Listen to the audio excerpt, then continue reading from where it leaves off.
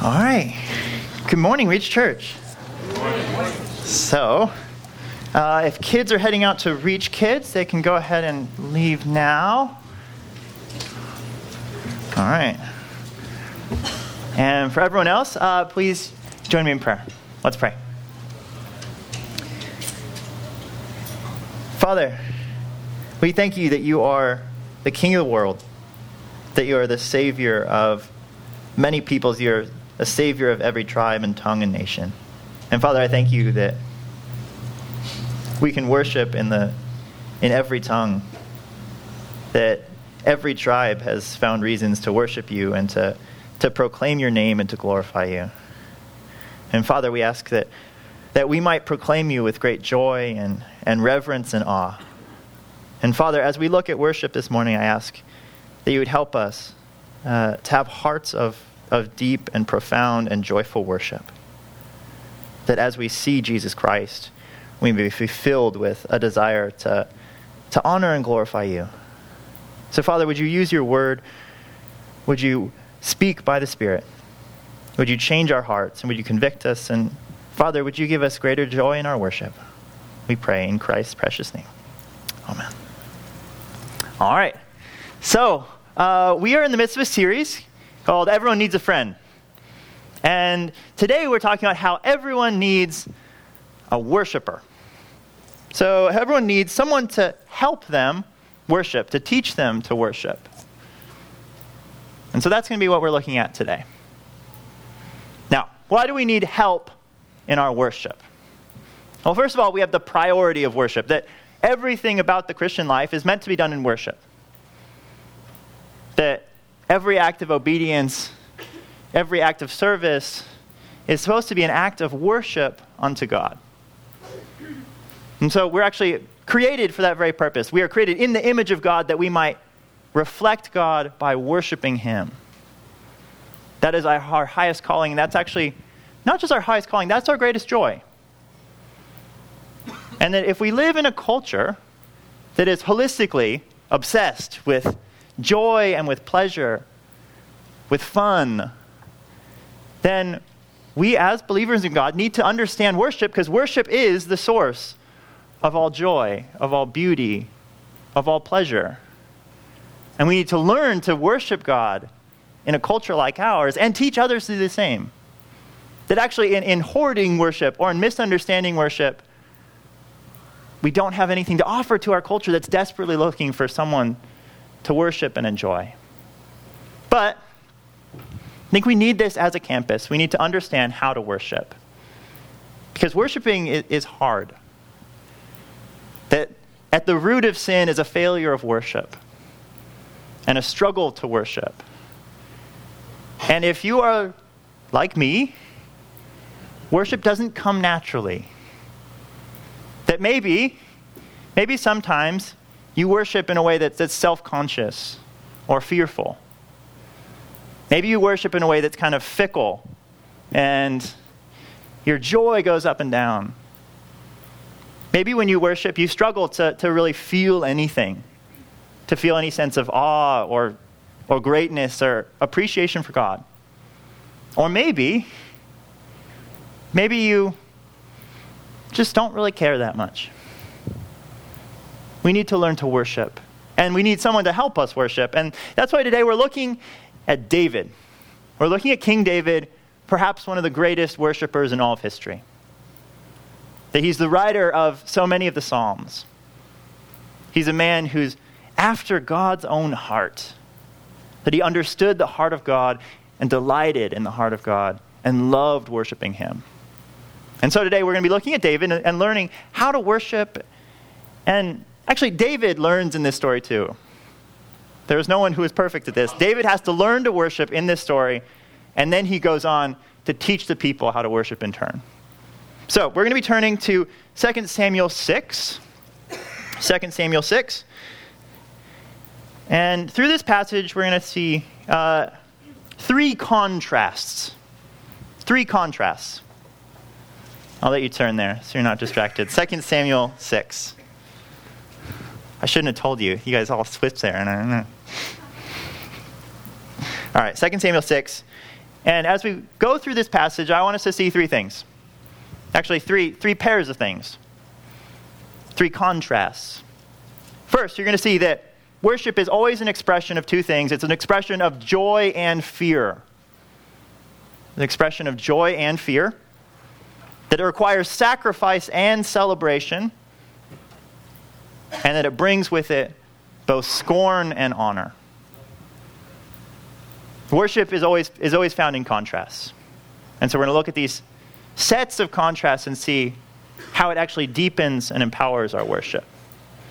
So, we're going to start with talking about how worship is both an expression of joy and fear. Let's jump into chapter 6, verse 1.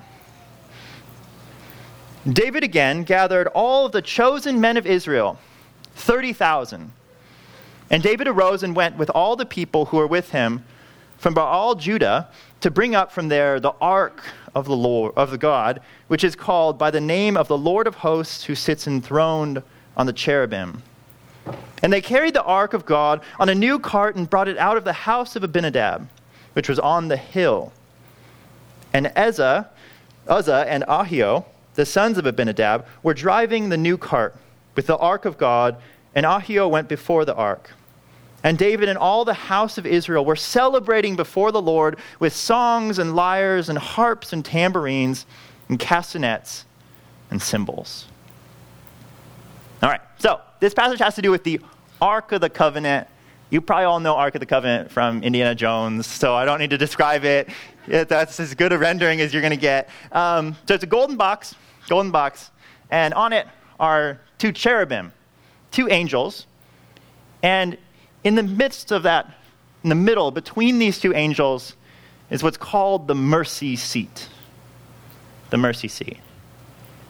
And the mercy seat is where God's special divine presence is on the earth. That he dwells with his people at this specific location. The omnipresent, eternal, all-powerful God is dwelling with his people in this very specific location between the cherubim on the Ark of the Covenant. This is a big deal, the Ark of the Covenant. But, as we're seeing in this passage, the Ark of the Covenant has been cast off. And it's been relegated to the house of Abinadab. Because no one else wanted the Ark. They'd abandoned it for fear of it. And so, David comes. David has just been newly appointed king. He just defeated the Philistines, and kind of as his first act as king, he is going to bring the Ark of the Covenant back to Jerusalem. He's going to bring it to the capital, to the public place, so that everyone can be in the presence of God when they come to every festival and every feast. He's going to bring it back to the city of David. And when he does so with great joy. He does so with great joy. That to be in the presence of God demands joy. That this is a God of glory and beauty and majesty. And they joyfully celebrate with music, with every instrument that they can think of. There is great joy. Now, we have to ask ourselves, is our worship characterized by joy? Now, if our whole lives are supposed to be characterized by worship, is your life characterized by joy? If someone came into our congregation, would they say that our worship corporately is characterized by joy? It must be. And David and his men, they seem to understand that. But there's a problem. There's a problem. All right, there's a sense of foreboding in this passage building. And if you notice an odd little detail, the house of Abinadab was on a hill. And they put the ark on a brand new cart. No, they don't give it an old cart. Well done for them. A brand new cart on a hill with the ark on top of it. All right, this is a setup for a disaster. Verse 6. When they came to the threshing floor of Nacon, Uzzah put out his hand to the ark of God and took hold of it, for the oxen stumbled. And the anger of the Lord was kindled against Uzzah, and God struck him down there because of his error, and he died there beside the ark of God. Ugh. All right, so they're having the big party, they're all celebrating, and Uzzah gets struck dead on the spot. Why? Because the ark was falling, and he put out his hand to stabilize it. And he is struck down, and in that moment, this joyful, happy time is cut short. There is no more joy. And we realize that the worship of God and to be in the presence of God is not just a matter of joy, it's a matter of extreme danger as well. That this is not just a happy, fun God, that this is a holy God. And even the slightest of errors, of which Uzzah, he had no malintent in his heart. He didn't want the ark to fall, so he touches it, and yet he is cast down dead.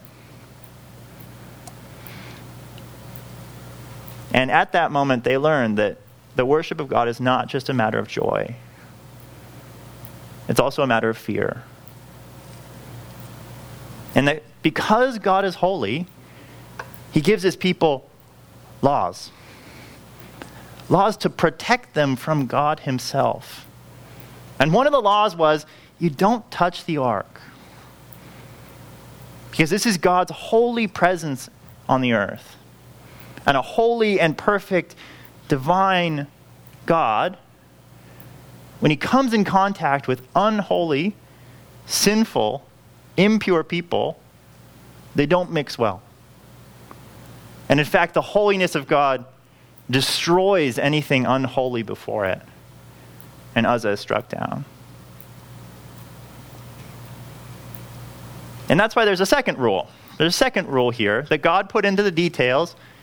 You don't put the ark on a cart. Very specific. No, what you do, you guys all know this from Indiana Jones. You know better. There's holes on the side, and you're supposed to stick poles on it, and then they can carry it, and it's stable. They're supposed to carry it that way, so then they never have to touch it. They're protected from the holiness of God. There's one little rule. They neglect that one little rule, and the worship of God is destroyed. There is no joy left. All right, this is serious business. And how does the man after God's own heart respond to this? Verse 8. David was angry because the Lord had broken out against Uzzah, and that place is called Perez Uzzah to this day, the perishing of Uzzah. Now, why is David angry? Is he angry at Uzzah? No. He's angry at God. He's angry at God because God spoiled the party. And that's where we look into this and we see David's heart. And we see that actually, maybe this joy wasn't as deeply seated as it should have been. And we see that David actually was kind of self-consumed here. That he was the king. And he just defeated the Philistines. And he was going to, as the king, restore the worship of God. And he was going to be known as the man after God's own heart. And he was going to have this great day, a great introduction to his kingship, that he would be known as the man who restored the joy of Israel and the worship of God. And we see that David's heart was after, in some senses, his own worship and his own honor. That he was excited about his kingship more than he was excited about God's. And this incident with Uzzah, it reminds him. It reminds him that this is not a God to be used or a God to be trifled with. This is a holy God. This is a fearsome God. And this is a God that is worshipped for his holiness. And it forces us to ask the question, when we worship, do we worship for our sake or for God's? Are we worshiping because we happen to be happy at the time? Or because life is going good? Or do we worship because God is good and because of his character? We wonder, and we see how fickle we are. That sometimes we can't worship if we don't like the song. We can't worship if we didn't have a good day. We can't worship if our day off was ruined by something that we weren't anticipating. That this joy that we think we have in God is maybe more of a joy that we have in our circumstances and in the things that God is giving us, not so much in God himself. David had to realize that. And he saw that the worship of God is not just about joy, it's about fear as well. Look at verse 9. And David was afraid of the Lord that day, and he said, "How can the ark of the Lord come to me?" Verse 10, so David was not willing to take the ark of the Lord into the city of David, but David took it aside to the house of Obed-Edom the Gittite. And the ark of the Lord remained in the house of Obed-Edom the Gittite 3 months, and the Lord blessed Obed-Edom and all his household. All right. David stops worshiping. He doesn't want to be in the presence of God. And that's where it's hard to hold the joy of worship and the fear of God together as one. That oftentimes we try to embrace the joy and the fear of God keeps coming in and destroying our worship. And reminding us that we're not good enough. That we have no right to stand in the presence of God. That God is too holy for us to be in his presence. And what happens is we start to pull away. Maybe we stop reading the word. We stop praying to him. Maybe we just kind of emotionally cut off a bit. We separate ourselves. We stop singing as intently as a way of protecting ourselves. That if life can't simply be a joyful worship, then it kills worship altogether.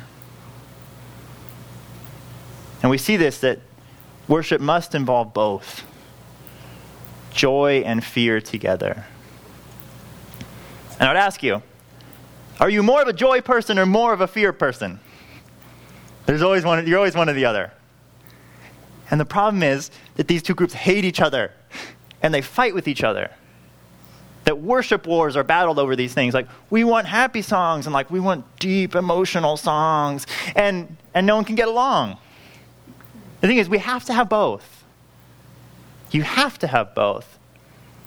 Without the fear, you're not even recognizing who God really is. It's superficial. You're not taking it for the gravity. But without joy, it's not even worship anymore. It's just fear. And God is not glorified at all. And so we have to have both. And we have to actually appreciate each other. That the joy people need to appreciate the fear people. Because they force the joy people to go deeper. And to see where their joy is rooted. And the fear people need the... Which one did I do already? I'm getting lost. The other one needs the other one. What do I do? Steve, help me out. Joy, fear?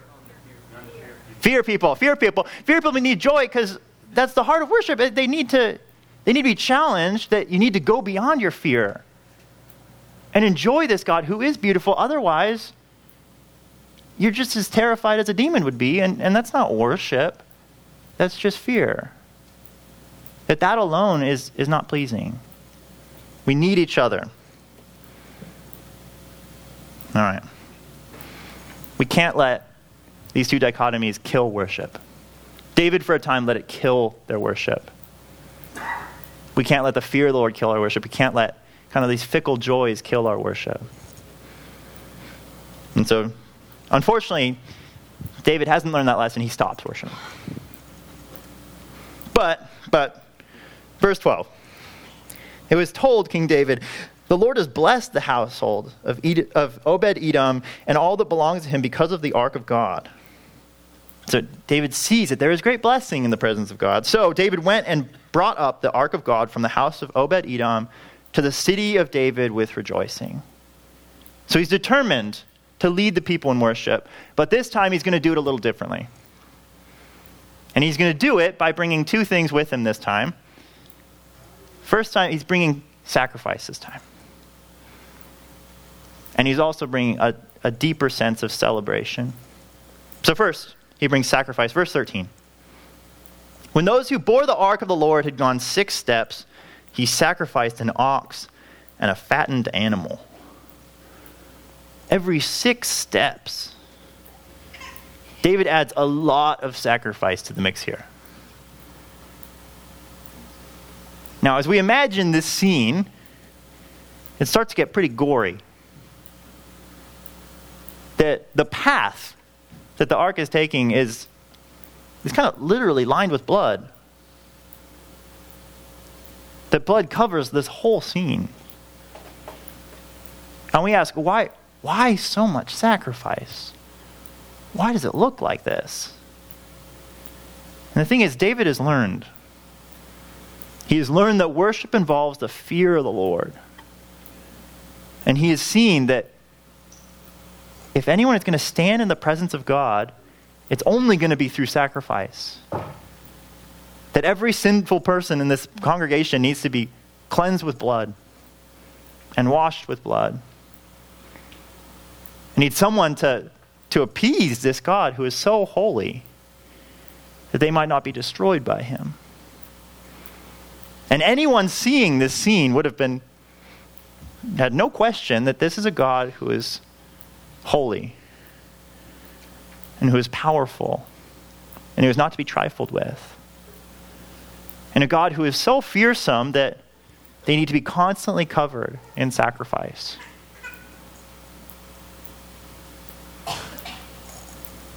As we come to the presence of God, as we come to worship, do we recognize our need for sacrifice? That if you are standing in the presence of God, you are in danger. You have no right to be there unless you are there cleansed by the blood. That we're kind of willy-nilly with this whole, oh yeah, I'm always in the presence of God. God is everywhere. That's a dangerous thing. To pray, to sing. You are in danger. Do you have a sacrifice? But there's a second thing that David brings. Verse 14, David danced before the Lord with all his might, and David was wearing a linen ephod. There's some terrible words in this one, sorry. Ephods and Edoms. All right, so this second aspect, he brings like real heartfelt celebration, like kind of shining light. He brings dancing into the situation. There was no dancing before. Now he's dancing his butt off. All right. And why is David dancing? I think his heart is in a very different place this time. His heart is in a different place because he has learned the fear of the Lord. And we see this, an outer reflection of his heart change by what he's wearing. He's wearing a linen ephod. All right, first off, what is a linen ephod? It's not his underwear. That's like oftentimes what it's depicted as. It's not his underwear. It's like a very, very simple tunic that the priests wore. So when Samuel first becomes a priest, they give him a linen ephod. Like, that's a uniform. Now, who cares? Who cares? It's important, I promise. All right. Before David would have been wearing his royal robes. And he would have looked like the king. And he would have been leading as the triumphant king, leading his people back to the worship of God. This time, he would have looked like everyone else. Every other priest would have been dressed in a linen ephod. This time, it's not about David. This time, this is not a spectacle and a show for David. This time, It's about God. And he strips away all of the things that would make his worship self-centered and self-focused and self-consumed. And he loses himself in worship. That he's a worshiper first and a king second. That God gets to be the real king. And David's not going to let anything interfere with that. He's worshiping God as someone who doesn't deserve to be there. That before he was entitled, and here he recognizes, no, he's there because of the sacrifice. He has no right to stand in the presence of God. None of them do. And he's there for the sheer joy of it. And so we see that actually the sacrifice and the fear and the death doesn't ruin his worship. It empowers it. It humbles him. It makes him see that he has a greater reason to worship because God is truly holy. And that God is gracious to let him even stand as part of the party.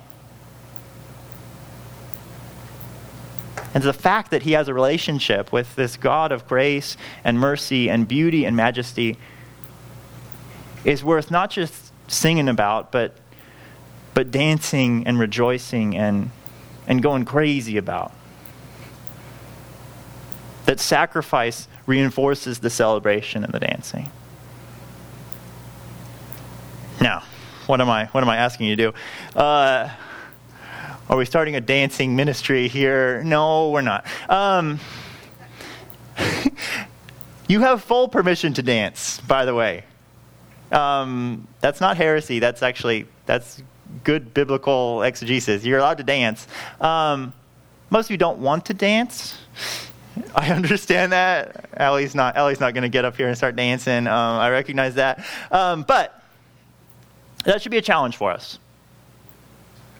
It should be a challenge that there should be this deep, full-bodied overflow of joyful worship. Now, I recognize that most of you, when you are that joyful, don't dance anyway, so it wouldn't make sense. But some of you do. And for those of you who do, you should be dancing.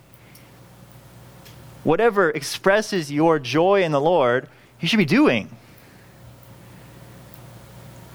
That you are called to that. And the deeper you understand the sacrifice that it requires for you to be in the presence of God and have that joy, the more joyful you should be and the more you should be dancing in your heart, however that looks on the outside. All right. But I recognize that for some of you, that's not the reason why you don't dance. So that's where we get to the last point. This kind of worship brings with it two things. Scorn and honor. Scorn and honor. Verse 16. As the ark of the Lord came into the city of David, Michal, the daughter of Saul, looked out of the window and saw King David leaping and dancing before the Lord, and she despised him in her heart. She despised him in her heart. So there is these eyes from above coming down and judging David. Now, why did she despise him in her heart?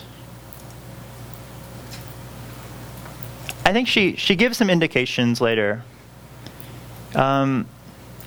She is a woman of great honor. She is a woman of distinction. She is the daughter of a king. She is the wife of a king. That she is used to glory and honor. She is used to the attention and the worship being on her. And there's a sense in which you can tell she likes that. And to see her husband cast off that honor and give it to another, she hates it. Because she wants the glory that her husband has. She wants him to be honorable, that she might be honorable, that's just the dynamic. But I think it's probably more than that. We hate certain worshipers. We despise them in our hearts because we are convicted. And we've all been like Michael at some point. That we have seen the person dancing. We have seen the person raising their hands. We've seen the person shouting, and we have despised them in our hearts. Not because they're doing anything wrong, not because they're doing anything unscriptural, but because we aren't doing that. And we don't want to. And we would feel too embarrassed to. And we do not have that joy. And instead of admitting that our hearts are not full of worship, we despise the person whose is. Maybe you see the person who is serving, who is sacrificing, who is loving people, and you immediately start to judge them or assume the worst about them. It's the same concept that we realize we don't love people as we're supposed to. And they're showing us that, and we can't deny it. And instead of admitting that in our hearts, we despise them in our hearts. That's our worship problem. But David, thankfully, he's very unaware. He's doing his own thing. He's ministering the household of God. So verse 17. As they brought in the ark of the Lord and set it in its place inside the tent that David had pitched for it, and David offered burnt offerings and peace offerings before the Lord. When David had finished offering the burnt offerings and peace offerings, he blessed the people in the name of the Lord of hosts and distributed among all the people. The whole multitude of Israel, both men and women, a cake of bread, a portion of meat, a cake of raisins to each one. Then all the people departed, each one to his house. So David blesses the household of God. And then he goes to his own household. Verse 20. And David returned to bless his household. But Michal, the daughter of Saul, came out to meet David and said, "How the king of Israel honored himself today, uncovering himself today before the eyes of his servants, female servants, as one of the vulgar fellows shamelessly uncovers himself." So she comes out and accuses David of vulgarity, of impropriety.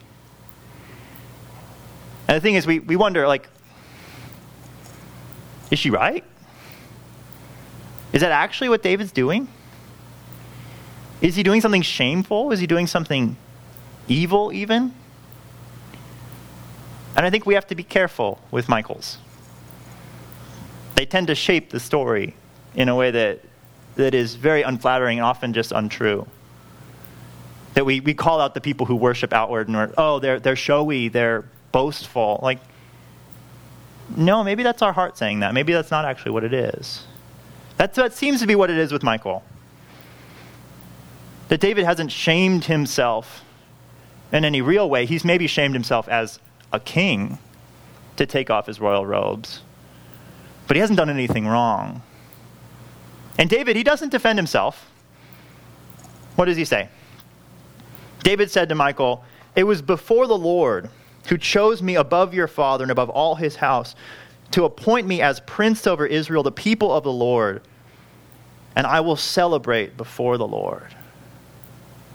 What is he essentially saying? He's saying, I don't care whose eyes I performed in front of. I wasn't before them. I wasn't dancing for them. I was dancing for God. I was dancing before the Lord. And it was his eyes I was concerned about. Not yours up in the window. Not the servant girls. I was concerned about the eyes of the Lord. And he was going to dishonor himself that he might honor the Lord God. That God had honored him and he was going to honor God right back. That he had been chosen by this Lord and he knew he was nothing. He was just a poor shepherd. He didn't have any honor for himself but what God had given. And what he's saying is, I'll give it all back because God deserves to be honored as king, not me. He continues, verse 22. I will make myself yet more contemptible than this. and I will be abased in your eyes. But by the female servants of whom you have spoken, by them I shall be held in honor. And Michal, we'll stop there. So what's the irony here? The irony is that the servant girls, they don't see David as any less. They honor David as a result. Why? Why do they honor David because of his ridiculousness? These servant girls, they're not just servant girls, they're the servant girls of servants. They're the lowest of low. And what these women have realized is that they're never going to get any honor for themselves. The only honor they're ever going to get is by serving someone greater. That is the real source of honor and glory. And when those servant girls see David dancing, they see that David understands that. That there is a glory that you can get for yourself, or there's a glory in serving another. And that David is seeking the glory found in honoring God, not in honoring himself. That ironically, the one who honors another is honored in turn. If you honor God, he'll honor you. But Michal, the one who honors herself, she is ashamed in the end. Verse 23, and Michal, the daughter of Saul, had no child to the day of her death. That she is abased in the eyes of the Lord. That she is cast down. That in hoarding this glory and honor for herself, she finds none from God. Now what do we do with that? Stop looking at other people. Stop judging other people for how they worship. It doesn't concern you. That is God's job, and we are all worshiping before the Lord. Now there's another side of that, which is be free. Be free to worship. I don't care if you sing bad. In the eyes of people, maybe they'll think that you're a terrible singer. And you know what? You'll be more contemptible than this. That you'll be humiliated in the eyes of men, and before the eyes of God, you will be received as a true worshiper, and you will be honored. If you sing off key, if you sing too loud, if you do that thing where you shout the lyrics before they're supposed to, that's always fun, and you feel awkward. No one cares. You shouldn't care, because God doesn't care. Be free from the eyes of people. And the people who are actually worshiping the Lord, they'll honor you as well. It's only the people who are the Michals who are going to judge you, and their judgment is on their own heads. You don't need to worry about it. Have freedom to worship. And that's where maybe your heart isn't right, and you don't have this great joy because you don't understand the sacrifice, but maybe you're just people-pleasing and scared of people. And David would call you to be more contemptible, to be scorned in the eyes of men and honored in the eyes of God. All right.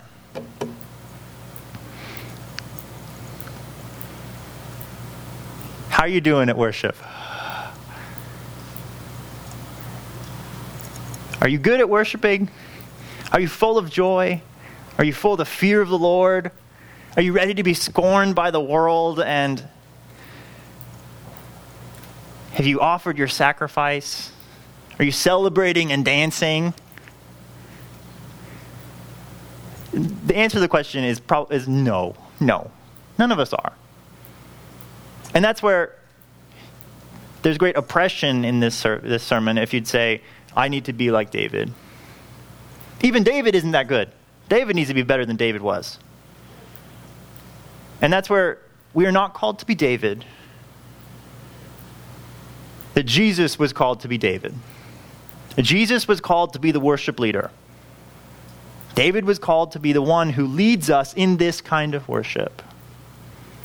And you know what? Jesus did it a lot better than David did. That Jesus was the king. But he didn't come in his royal robes. He came in a meat suit, in a tunic, and he looked like all the rest of us. And when he came, he taught us the fear of the Lord.